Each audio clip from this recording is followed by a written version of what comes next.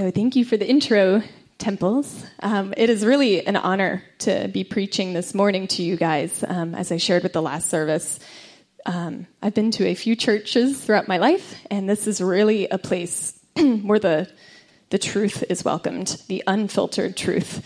There is no agenda here other than making Christ known and his purposes. So the beautiful thing, as Daryl prayed, is we can allow the Holy Spirit to speak these things to us. So if there's anything that you're like, ugh, like I feel this, a little bubbling in my chest and it's not a happy thing, I encourage you, take notes. Don't just be passive and then, you kind of put it under the carpet, because it will come up in bad ways later, I can pretty much guarantee you. So just make notes and go have your own quiet time later and ask God what he's trying to speak. We're not perfect. We're trying to present it in the best way that we can, but know that our wording might not be perfect all the time, but the truth behind it is still true.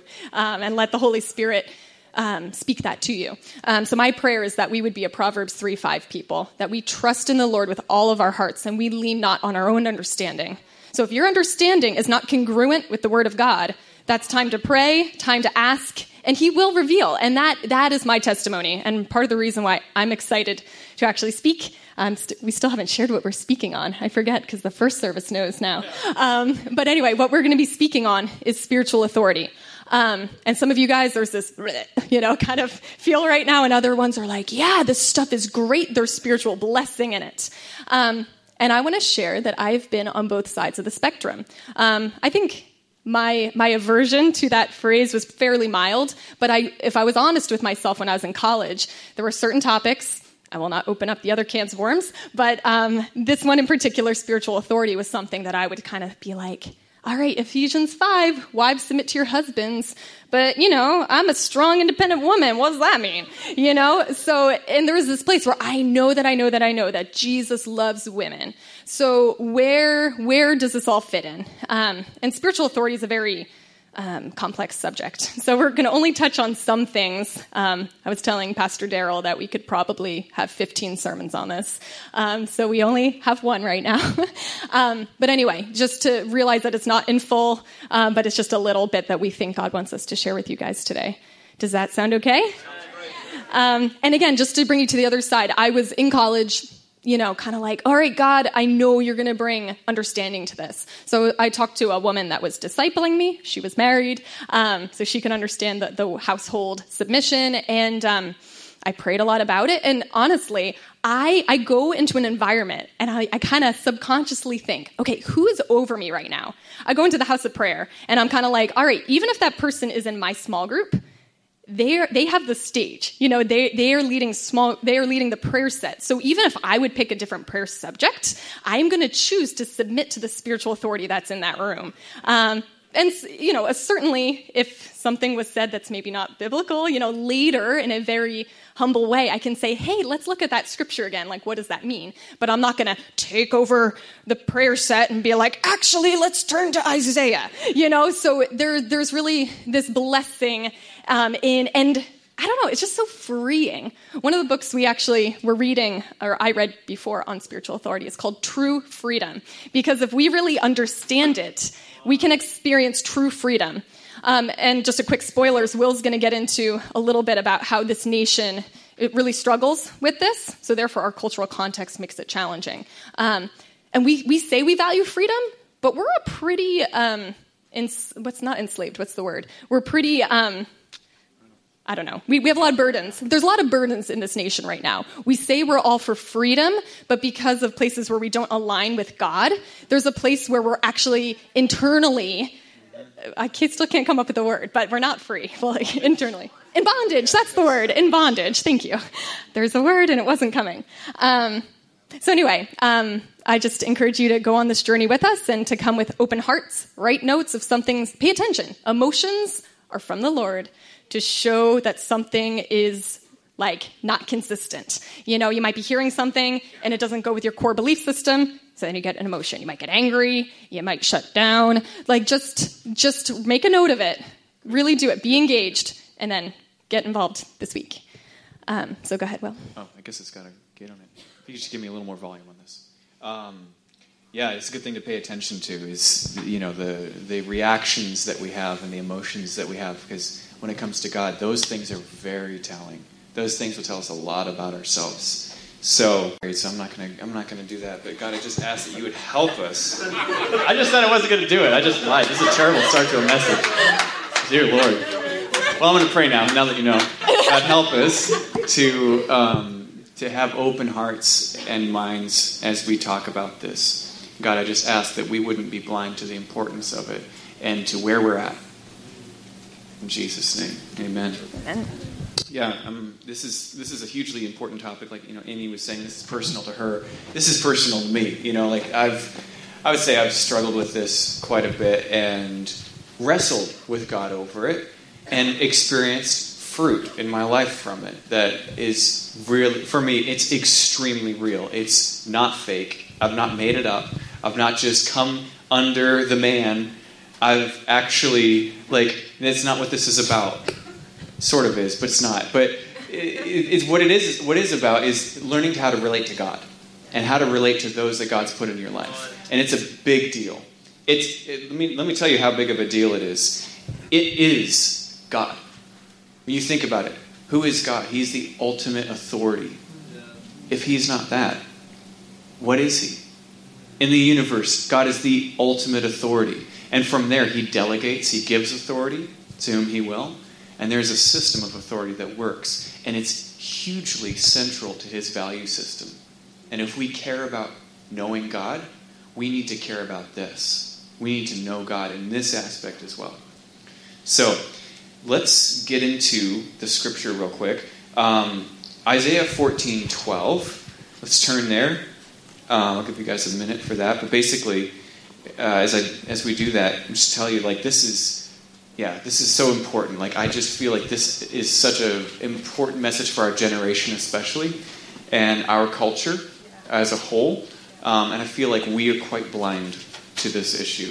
And that it's really been almost a cancer to our society and to us. And we don't know the ramifications. It's one of those things where I feel like it's caused us to buck against the very thing that was meant to help us. And we were created to understand and operate in. So let's look at this. Isaiah 14:12. What this scripture is doing is basically Isaiah he's prophesying the demise of a king who's rebellious and ungodly and wicked. But he switches in the middle of the prophecy and he starts talking about Lucifer, the son of the morning. And you see in this brief window a vivid picture of that original conflict. So you look at verse 12. How you are fallen from heaven, O Lucifer, son of the morning. How you are cut down to the ground, you who weakened the nations. We may have, you got New King James Version. That's awesome. Thank you, AJ. For you've said in your heart, I will ascend into heaven. I will exalt my throne above the stars of God. I will also sit on the mount of the congregation on the farthest sides of the north. I will ascend above the heights of the clouds. I will be like the Most High. Yet you shall be brought down to Sheol, to the lowest depths of the pit. The original conflict stemming from rebellion, which came from pride. He had pride. He exalted himself in his mind and exalted himself above God. Such an incredible picture of where so much of our conflict here on earth comes from, leading to the original sin of Adam and Eve. Let's go to Hebrews 13:17 for a little New Testament context. All I'm trying to do here is build a quick foundation of understanding so that we know what authority really is in God's eyes, in the eyes of the Bible. This is our authority, right? When we talk about an authority, look at the dictionary definition of an authority. The Bible is an authority. It is our authority for understanding God. And if this is not our authority, you're lost, man. You are out at sea. And I encourage you to thoroughly question that belief. If you don't think that this is the inerrant word of God that we're to live our lives by, come talk to me. Because there's no way you can be a Christian without doing that. There's no combination of other beliefs. There's no combination of our cultural beliefs and value systems that works alongside this, but yet contradicting it. That doesn't exist. And so every place in our life where we're doing that, it is imperative that we question it. Hebrews 13:17. Obey your spiritual leaders and do what they say. Their work is to watch over your souls, and they are accountable to God. Give them reason to do this with joy and not with sorrow. That would certainly not be for your benefit. This is like a summation of some more. There's so many more verses we had to cut out, like I would say 4/5 of them, of just for the sake of time, the ones that were foundational for this understanding. But this is kind of a summary of the New Testament understanding. If you read through the words of Paul and the way that authority is represented, the authority of the church is represented in the New Testament, this kind of sums it up. When we talk about submitting to authority, we're not submitting to a person. We are submitting to the authority that God has placed upon that person. It's a big difference. That's where we buck against so much as people, as a society. Where we look at people and we're like, they're imperfect. They're making wrong decisions. How could they be hearing God? How could this person be appointed by God? But the fact is, it's not a person. There is no such thing as a perfect leader. There's no such thing as a perfect person. So therefore, there is nothing, what it really comes down to, if there is no perfect person, and we're going to question authority, that only is rebellion. The place of questioning that authority, basically God is the only person that can change that authority, not us. And it's up to us to pray for our leaders, as we're commended in the New Testament, and it's up to us to bring it before God. But basically, Amy's going to get into David and Saul, but Saul had deep character flaws, yet David submitted to him because he was still king. And God exalts him and gives him the anointing and honestly honors him in such a profound sense that this is the man who's after God's heart. Why is that? I bet there's a reason. Amy will get into that. More importantly, in the very heart of God himself, in the Trinity, we see submission in the person of Jesus. This is Christology, right? So he's the Son of God. And the Father is over him in the very person of God himself, the three-part person of God. So we see the perfect harmony operating in God himself through submission. That's profound. Jesus says, I do nothing unless I see my Father doing it. John 5:19. Not my will, but your will be done. In the Garden of Gethsemane. That's submission. Jesus did not, in that moment, his emotions wanted to do something else. Yeah. But he succeeded because he submitted to God. That's profound. He's prophesied by Isaiah as the Prince of Peace. That title almost suggests he is in submission to the true king. He is a king, but he's in submission to the Father, and that's where he gets his authority from. And we're to be like Jesus. He is our example. So that's basically kind of, yeah, that was it. Amy, David and Saul. Great. She's going to share with us a little bit about that. So I am so grateful that God has given us an example on how to submit to highly, highly, highly imperfect people. It's, and what's kind of cool too, I was telling the first service, I highly recommend, if any of this is resonating, and I hope it resonates with everyone, even if you value it, there's still a part where you're like, well, I could submit to them, but this person is really, where our personalities just really clash. They really rub me the wrong way, whatever. But so chances are all of us should do this, but I recommend that you read through the book of 1 Samuel. Super readable. It's all stories. And these are great examples that God is giving for us, but they were real people. It's not just this allegory. Like, this really happened. And in the way of storytelling, as I share these things, really kind of imagine what that would look like today. Obviously, it's a different time, but oh my word, the thing that went on with Saul is abominable. And yet, he was still king, like Will shared. So in general, the story of David and Saul is a great example of how God opposes the proud and exalts the humble. And what's interesting is I think a lot of times, too, God allows these circumstances to happen for the sake of testing. So what that means is you can disqualify yourself if you do not respond appropriately. And we should receive that word with fear and trembling. for anyone who ever has any level of even godly aspiration. It's okay to have godly aspiration in the sense that, well, I have this prophetic word over my life that I'm going to be a leader, but the thought of taking it into your own hands versus trusting the Lord to exalt you. You better believe that there's going to be a time of testing, especially if you're called onto higher leadership.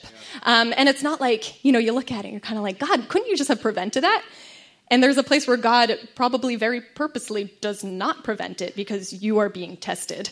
So just realize that to take those experiences with joy, because if it's a really strong testing, you might have a higher leadership calling if you pass. So take it with joy when those things happen. So let's go. I'll just read this. You don't have to turn to this. But Saul did start out well. He really did. I guess in the kingly sense, he looked good. He was head and shoulders above everyone else. And God spoke through the prophet Samuel at that time. And scripture tells us that Samuel had accurate word of the Lord. Like he regularly delivered accurate prophetic words. And in 1 Samuel 9, verse 20, Samuel says, "You, Saul, and your family are the focus of all Israel's hopes." Now, that's not because Samuel heard God wrong. That was God's intention, was to have Saul be the focus of Israel's hope. But again, he still had to pass this time of testing. So he became king at age 30, and then he ended up reigning for 42 years. And unfortunately for Saul, they were very tumultuous 42 years.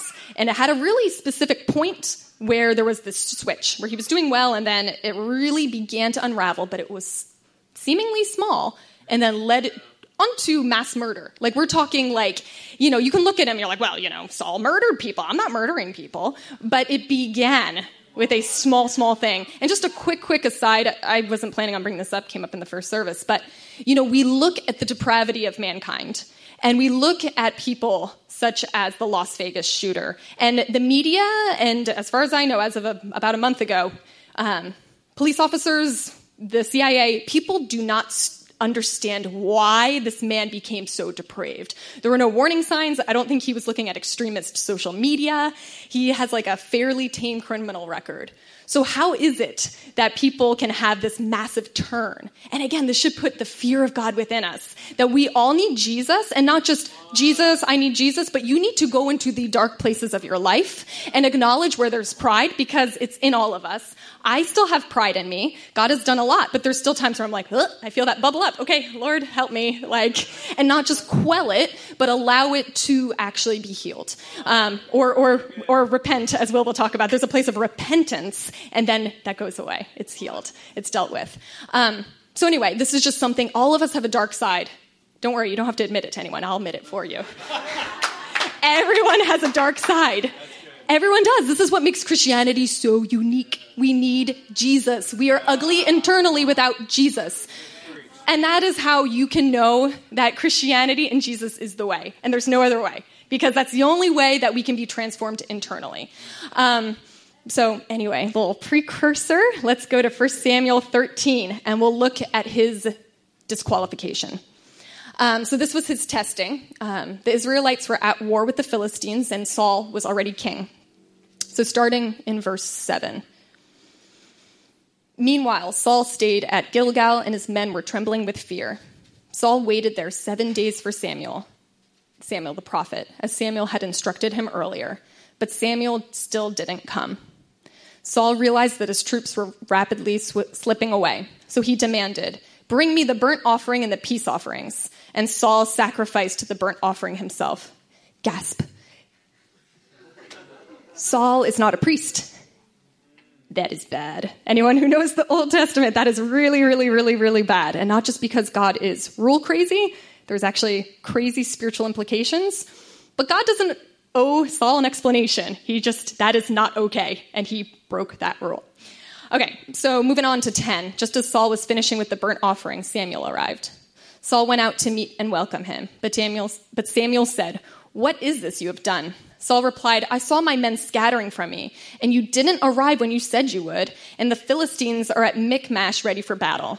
So I said, the Philistines are ready to march against us at Gilgal, and I haven't even asked for the Lord's help."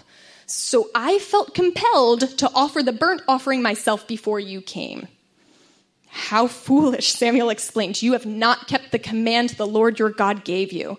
Had you kept it, the testing, had you kept it, the Lord would have established your kingdom over Israel forever. But now your kingdom must end, for the Lord has sought out a man after his own heart. The Lord has already appointed him to be the leader of his people because you have not kept the Lord's command. So this is so interesting. It's not like King Saul suddenly went mutiny and then joined the Philistines. He was doing things for the Lord, but he felt compelled to do it his way. And my guess is Samuel was probably on his way, and then God said, actually, why don't you get a soda at that oak tree over there at the the vending machine. So there was probably, we're not given the understanding, but Samuel was really tight with God. There was probably this place where God was like, actually delay a little. And that was probably his testing. But interestingly for David, Saul was still king. So it's interesting. He's disqualified, but he's still king. Now, there's another, if we move on to chapter 15, I'm going to move a little quicker through these parts.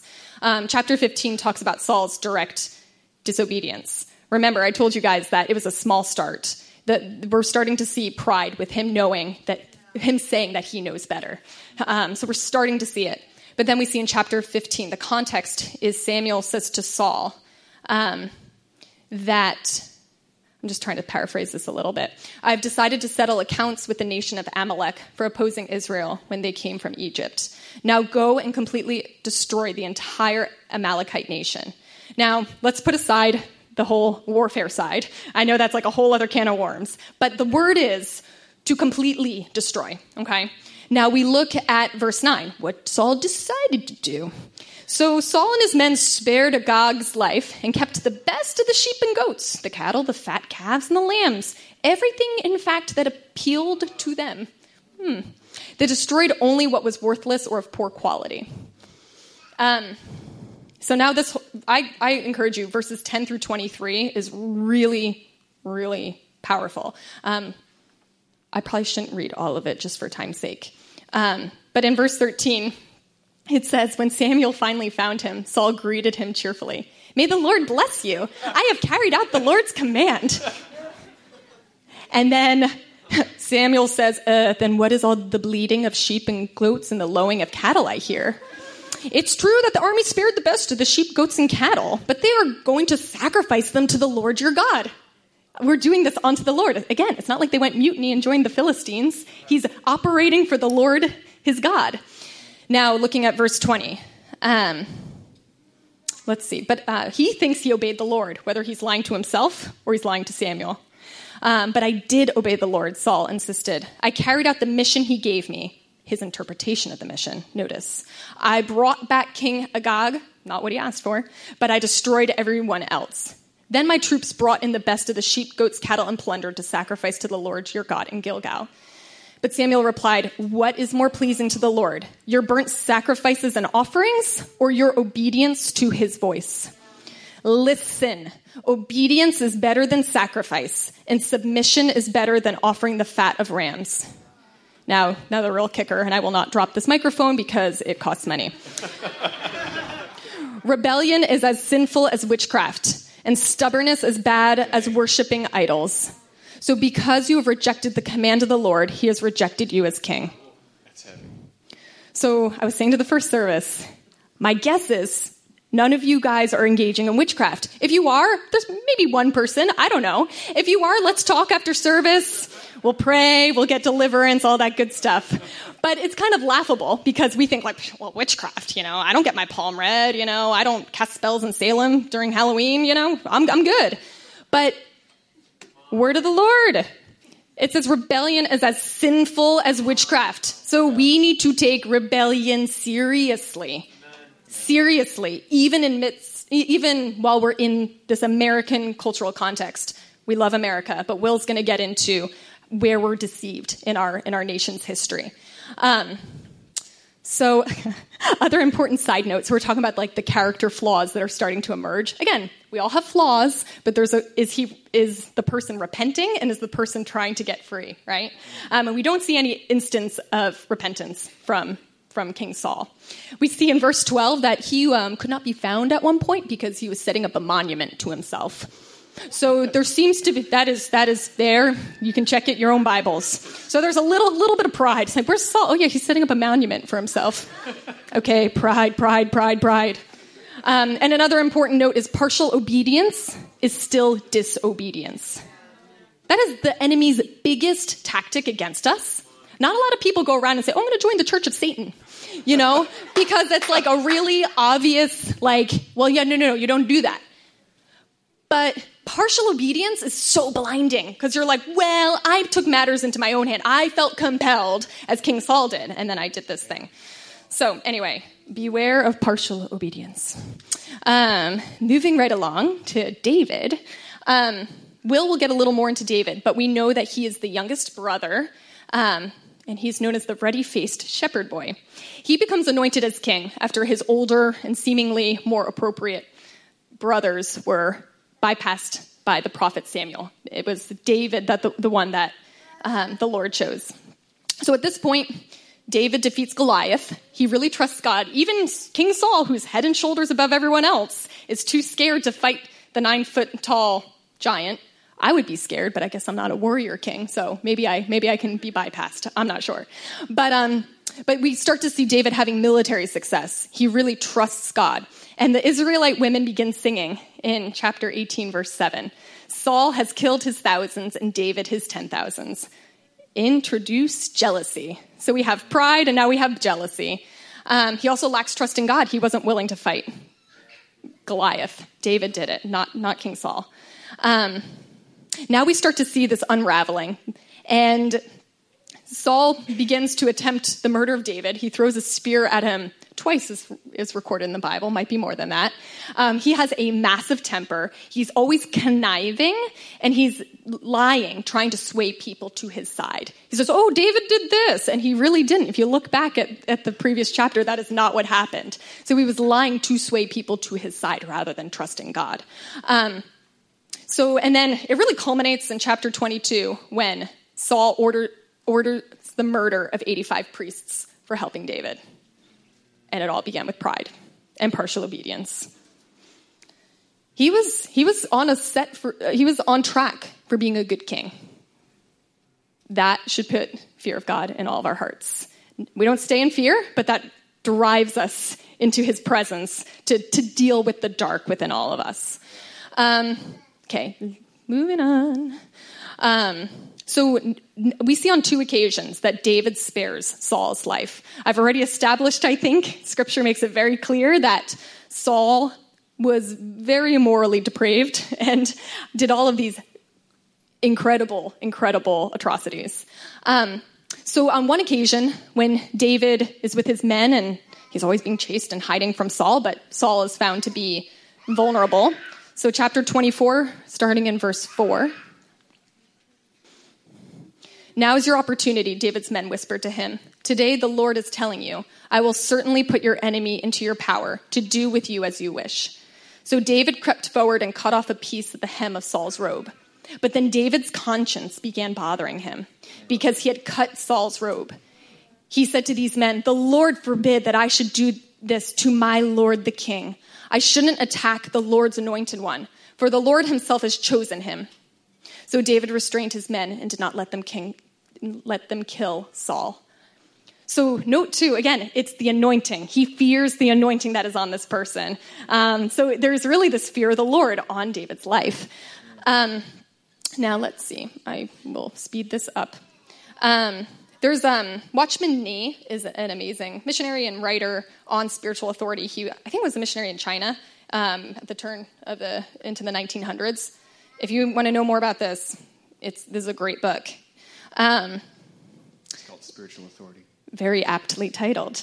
Okay, here we go. So this is a quote from Nee. The men of David suggested to him that he should kill Saul, but David resisted the temptation, for he dared not raise his hand against authority. So far as the throne was concerned, was it not that David was anointed by God? And since he was standing directly in the plan of will in God, could anyone forbid him from being king? Why then should David not help himself to be king? Would it not be a good move to help God accomplish his will? Yet David strongly felt he could not kill Saul. To do so would be to rebel against God's authority, since the anointing of the Lord was still on Saul. Though Saul was rejected, he was nonetheless God's anointed, one set up by God. Were Saul to be killed at that moment, David could immediately ascend to the throne, and the will of God need not be delayed for many years. Wow. But David was a man who knew how to deny himself. He would rather delay his own ascension than be a rebellious person. That is why he finally became God's delegated authority. David passed the test. That's the difference between David and Saul, is this testing. And then other quick thing is that David's spiritual sense was as keen as of the New Testament believers. Today, we should not merely condemn killing. Even a smaller action, such as cutting off of another's skirt with a small knife, is to be condemned, for it too is rebellion. Backbiting or bad manners or inward resistance may not be classified as killing, yet they certainly constitute the same as cutting off the skirt. They all originate from a rebellious spirit. Holy smokes. I'm feeling convicted. Is anyone else feeling convicted up in here? Again, I'm preaching myself, so know we're all in the same boat in some shape. And just final thing, after Saul dies, we see in 2 Samuel, the beginning of 2 Samuel, David's response to hearing about Saul's death. Would you believe, those of you who are not so caught up with that story, would you believe that David wrote a song to honor not just his friend Jonathan, but to honor Saul? Saul, who had been constantly hunting him. He literally says, how beloved and gracious, this is verse 23, how beloved and gracious were Saul and Jonathan. They were together in life and death. They were swifter than eagles, stronger than lions. O women of Israel, weep for Saul, for he dressed you in luxurious scarlet clothing and garments decorated with gold. So he found something that he could praise Saul about. He was generous with his clothing, so he's choosing to remember the good and not comment on the bad. Anyway, I've spoken for long enough. On to you. Oh, that is awesome. There's so much there. It's just phenomenal. Kind of fast forwarding a couple millennia here into our current culture. Yeah. I want to kind of bring this maybe to our context culturally of all of this, because like what Amy just shared, you see the value God places and the importance God places upon doing things God's way. It's not to be trifled with. Like, that test was so important. And we look today, and I think we have a similar test in front of us on a regular basis. But looking at our culture, it's really interesting. Like, if you look back to the founding of this nation, this is, I just want to say, I'm grateful for this nation. We are grateful for everything that was sacrificed and done for us. Like, this is undeniable. But even despite the best efforts of our founding fathers to separate from Britain in a peaceful way, like, it still resulted in a war. It still resulted in violence. It had to be done in rebellion.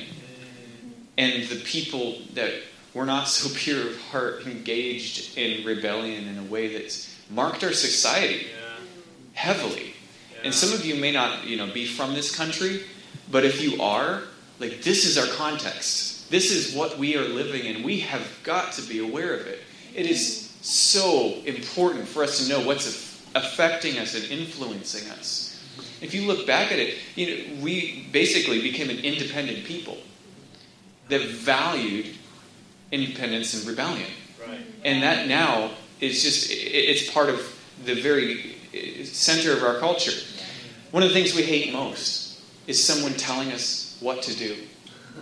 Have you ever had somebody tell you what to do, and you just buck back and go, no, that is not what I'm about. I know better than you, and I'm going to do it my way. That's how we live our lives as Americans. Like that Frank Sinatra song, that is one of the most atrocious songs in my opinion. It really sums a lot of things up, doesn't it? We love doing things our way. We love it. It feels great. It does. Our souls just are like, yes, this is me. You know, it's pride. It's pride. It comes back to the original fall of Lucifer himself, like we talked about. That pride that just saw, you know, there's a big difference between having vision and, like Amy said, a word from God. You know, can you imagine? Oh, this is the thing that was sparking in my head while she was talking. Can you imagine delaying the ascension to a throne of Israel, knowing, you imagine David's not just thinking about himself, right? You could think very lofty thoughts about why you would supplant authority. He had every reason in the world. This is the nation chosen by God to basically be the example to the entire human race. This is a big deal. And he's allowing it. This king is, by the way, not even doing anything profitable. He's just chasing David around the desert. So, like, he's not only mismanaging his kingdom, he's not even actively paying attention to his kingdom. Like, David had every reason to just listen to his men who were giving him the word of the Lord. You notice how they said that God has given him into your hands today? We hear pretty easily from God sometimes when it's not really God. We really do. And that has everything to do with the prophetic. That's one of the 15 sermons that we'd love to give about this. But we'll just leave it there. They have not been approved, don't worry. We have to run it by compliance and legal here. So, anyway, the sexual revolution of the 60s, I want to take a look at that, even though I'm not really citing my sources here this morning, and I apologize for that. But it should be obvious. There was a revolution. We rebelled against the sexual mores of our forefathers. And we said, no, we're going to do it our way. And free love and free sex became the mantra of a generation. And along with that, the rebellion of Berkeley, Berkeley, California, the whole free speech movement originated with the mantra, question authority. That is what the rebellion of the 60s was about. And that has shaped our culture incredibly. It's made an indelible mark upon our entire generation and generations, you know, I would say like 2 or 3 generations back. Our parents' generation. It's basically now been passed down from father and mother to son and daughter as a value. And not only that, but those families are broken. Because of the sexual revolution, divorce is rampant. I bet a lot of us in this room have been affected by this. The generation before the 60s was not this way. We look around us and we think that this has always been this way. It is not. It's a result of a rebellion. And if you look back into history, a very recent history, that there is things that have really shaped the way that we live our lives and our families. So, this value of rebellion getting passed down is just table stakes for a family. Not only is it being passed down from generation to generation, but those families are broken. There is divorce. Even if those kids knew what a dad was, they wouldn't be able to relate to him. There's such a broken understanding of what a father is in our culture as a result of that rebellion. There's so much good stuff in this book by Stephen Fry, this True Freedom book. It looks like this. I don't know if we have it. Do we have it in the bookstore? No, not yet. We may need to get this in the bookstore. It's a really great book. But it goes into some of the things. Basically, Stephen Fry talks about how in Proverbs 22:28, he says, "Do not move an ancient boundary stone set up by your forefathers." Basically, it might have seemed like back then land was marked by a stone. And it's so easy just to move it a little bit. Who cares? That stone was made as a cultural contract. And those things actually meant something back then. Yeah. That was how, if you moved that stone, you didn't just expand your territory, so to speak. It's like not a big deal. It's just a few feet. And you could, I bet you could do that just every couple of months. Over the course of years, you have more land. And you steal your neighbor's land. Like, That sounds easy. But that basically struck at the very core of society. That stone represented the contract of society. And we invite a curse upon ourselves when we do what happened in the 60s. We're a cursed generation. And we don't even know what's happening. We don't know what's wrong with us. So many of us are struggling, grasping, groping for identity. And we don't know why we can't find it. We're a generation that's lost. We don't even understand who we are. Because how could you understand who you are if God created it so that you'd relate to your parents, your father, those above you, those placed in authority over you?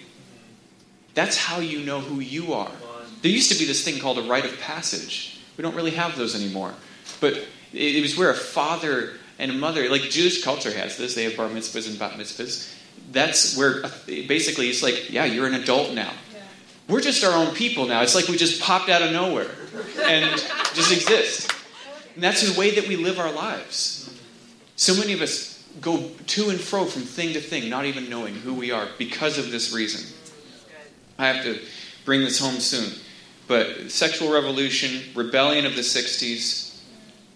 If you want, if you're questioning, like, you're kind of coming up with this, the only proof I really need to point to, and it sounds vapid, but it's not, is TV shows and movies. That's a great example of really where we're at generally as a culture. And look at how fathers are represented. Look at a dad. Almost without exception, the dad is the butt of the joke, a bumbling idiot who can do nothing right, and is disrespected by his children, if he's even married. That's horrible. That's our example. We watch these things, we laugh at sitcoms, which may be funny or not. But we laugh at them, not realizing that as we laugh with it, we agree with it. That is sad. That's devastating to our psyches. We don't understand what's happening where an example is being put in front of us, continuating brokenness. So we're more affected by this than we think. Unless we're actively fighting against this, our culture is warping our perspective of God and of leaders. And as a church, we're not exempt from this. Hilltop is not exempt from this. I just want to say today, this is not a Hilltop message. This is not me up here. Like, I'm not even the lead pastor, guys. Like, this is just a value of mine, and it's something, honestly, came on Amy's heart to share, and we decided, hey, let's both share it, just because it was on both of our hearts. But this is not a Hilltop thing of just like, oh yeah, toe the line. This is not what this is about at all. This is about a kingdom culture. It's not a Hilltop thing, guys. It's a kingdom thing.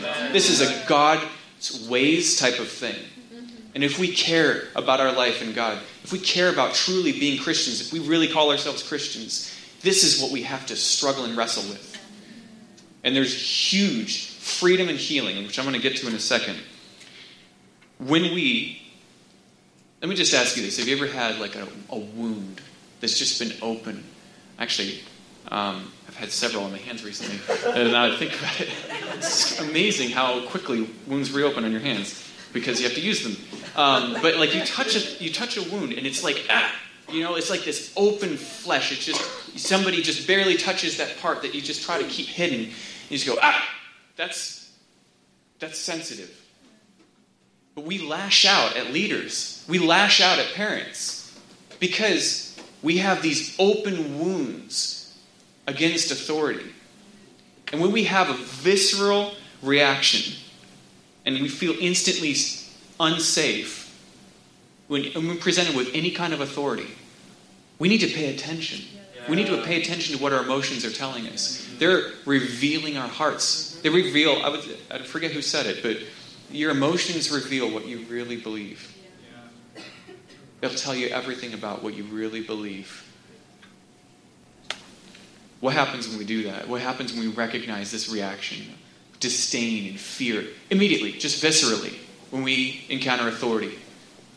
We're Christians, right? We go to the Word of God. We don't go to our friends. We don't go to our own selves. We don't go to social media for some sort of text on an image to tell you about how to be an independent person, an independent thinker. If you're a Christian, go to the Word of God. This is where we wrestle and we read scripture verses and you vet them. You don't just stick one out of context and live your life based on that? Read the whole Bible. If you haven't done that, I strongly recommend it. It's a good thing to do. We get our minds transformed. We ask God to change us. There's something, Stephen Fry. How much time do we have? 5 more minutes? Okay. I'm going to just read this little bit out of this book because it is so powerful. Basically, he's talking about how the original rebellion of Lucifer, as we peel back the layers of time, we ultimately find an archangel by the name of Lucifer who decided to rebel against God. But Lucifer's act of defiance is not as one-dimensional as we might first suppose. There are a couple of things about this revolt that strike me. First, I don't know that Lucifer's sin was rebellion in the full sense of the word. He did not seek to replace God or overthrow God. He simply sought to act independent of God. That's huge. I think a lot of us have had the understanding that he was trying to out God. That's not the statement that he was making. He just wanted to exalt himself. Secondly, when he did rebel, he was in a relationship with God in which he was perfectly loved by God. Think about that. It was not a love deficit that he suggests there. I suggest that his action was not prompted by a love deficit. This leads me, Stephen Fry, to two corresponding conclusions. One, the root sin of all sins is this desire to act independent of God. And two, the root of all problems in the universe is not a love deficit, strictly speaking, but an authority breach. As Watchman Nee observes, to offend God's authority is a rebellion far more serious than that of offending God's holiness.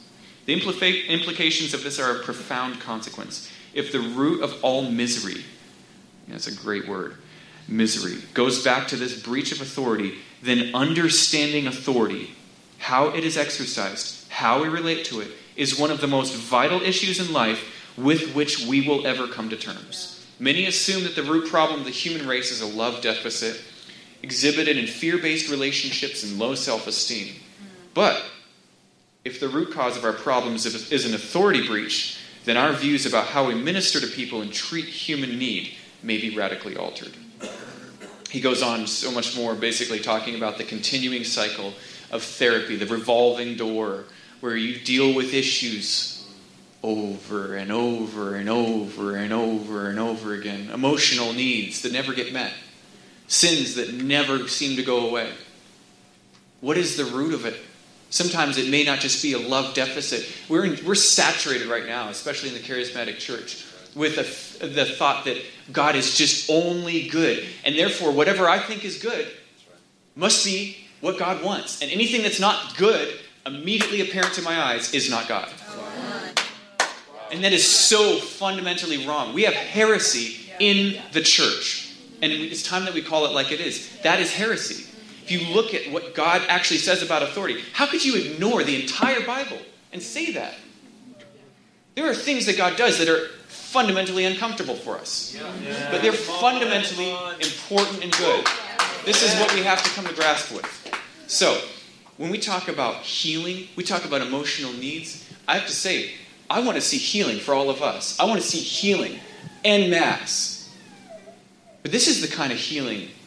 It's only preceded by repentance. It's not preceded by you getting more of your needs met.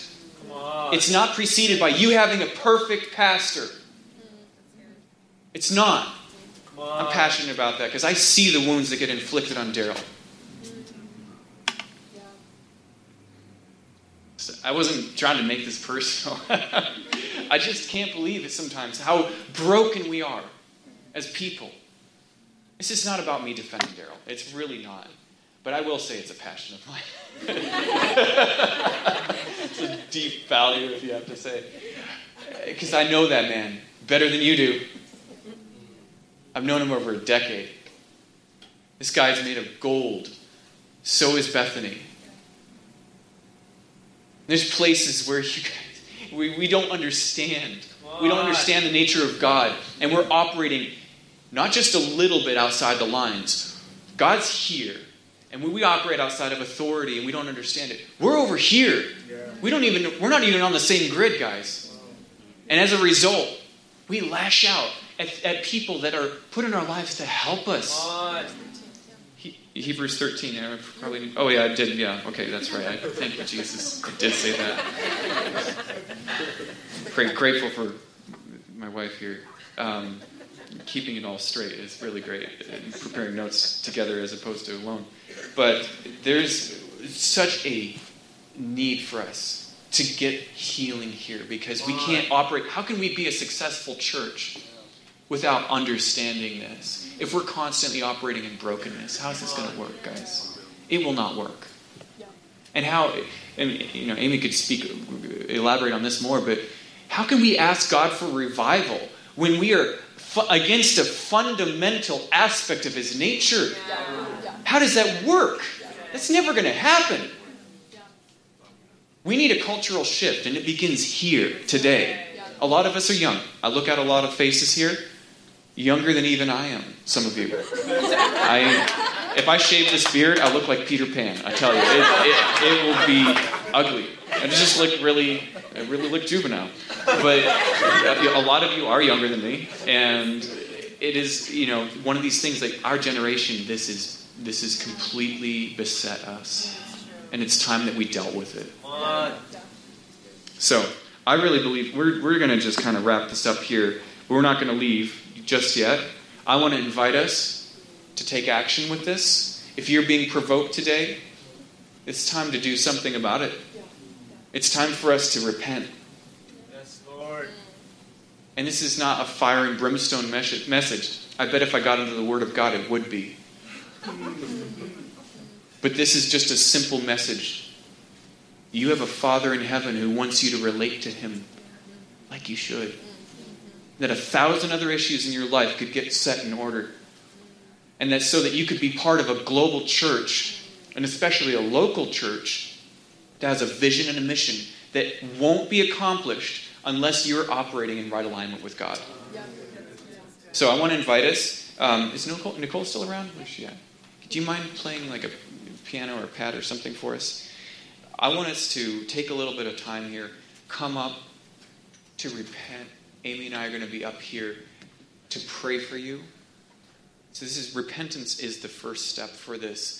And then praying and trusting. God is faithful to heal those wounds, guys. He's faithful to heal misunderstanding.